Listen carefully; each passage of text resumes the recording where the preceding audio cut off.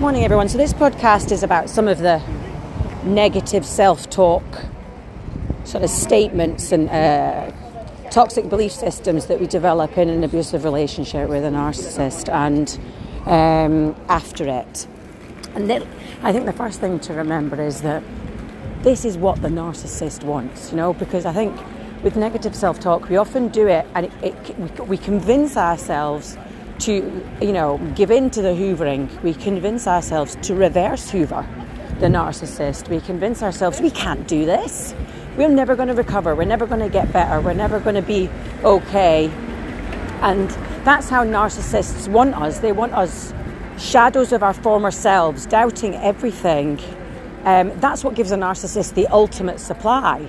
Because to them, if you're absolutely shattered and all those wonderful things about you that they were originally attracted to, and they wanted to own and use, if all those things have gone, then, that lady, the holy city. No, I'm just putting the boat, thanks. This is what the narcissist wants. This was their subconscious end game, to have you thinking all these awful things about yourself and your life and holding yourself back from getting your life back, because it enables them to get you to break no contact, okay? And now I've just released a book on no contact and how to maintain it. It's called No Contact, No Narc, and I'd love you to have a look at it. It's brand new, so there's no reviews yet, and it's a workbook to help you put in place and maintain no contact. 30 tips that have worked for me and clients of mine. So, negative self-talk statements. So, one of them absolutely will be, I'm ugly, I'm fat, I'm unattractive because the narcissist cheated on you, probably repeatedly. Maybe they cheated with munters. Maybe they cheated with someone gorgeous, or maybe they just weren't picking. There was all sorts of different types in and about the cheating pool. Now, narcissists don't cheat because you've lost your looks or because you've gained weight or lost weight or your mental health has affected your appearance. Narcissists cheat on people who are absolutely model level gorgeous, and they cheat on people who are perhaps less traditionally attractive.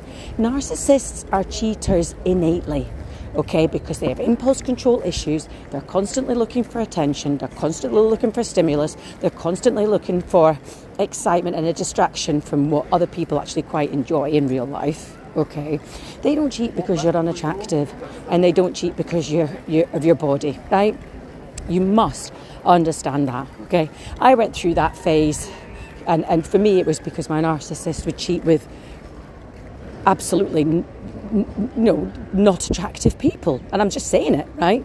Much older than me, much younger than me, who, again, youth doesn't mean automatically mean good looks. Trust me, if you'd seen half the people he'd sexted and sexually harassed and gone with. And not one of them had a body like me. I was in the gym 7 days a week. I had a six-pack, nice long legs, a tan. I look fantastic for my age. But he had me thinking there was something physically wrong with me. He had me feeling absolutely repulsed with my own appearance, my own body, because I could not make sense of why he cheated. We were having sex dozens of times. Once it was double figures in a day. He had it when he wanted it, how he wanted it. And so it wasn't that he was missing sex.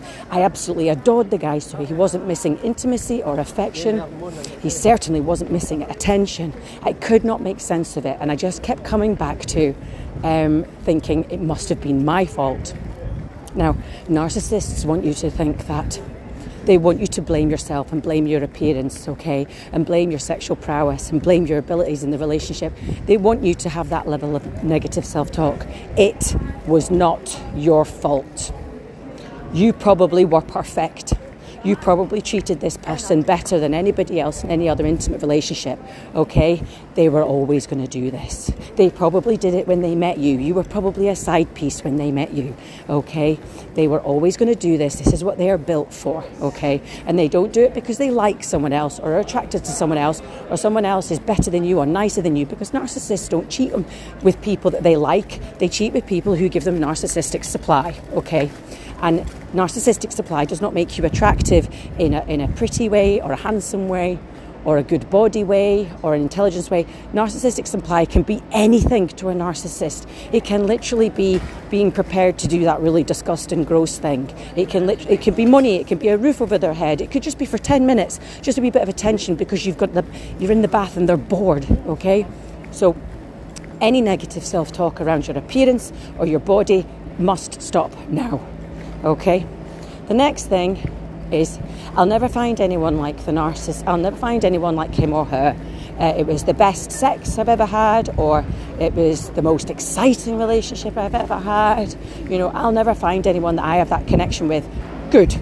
The reason why you had that intense connection with the narcissist is because that was the trap, that was the trauma bond, that was the grooming, that was the predation, that was the false promises, okay?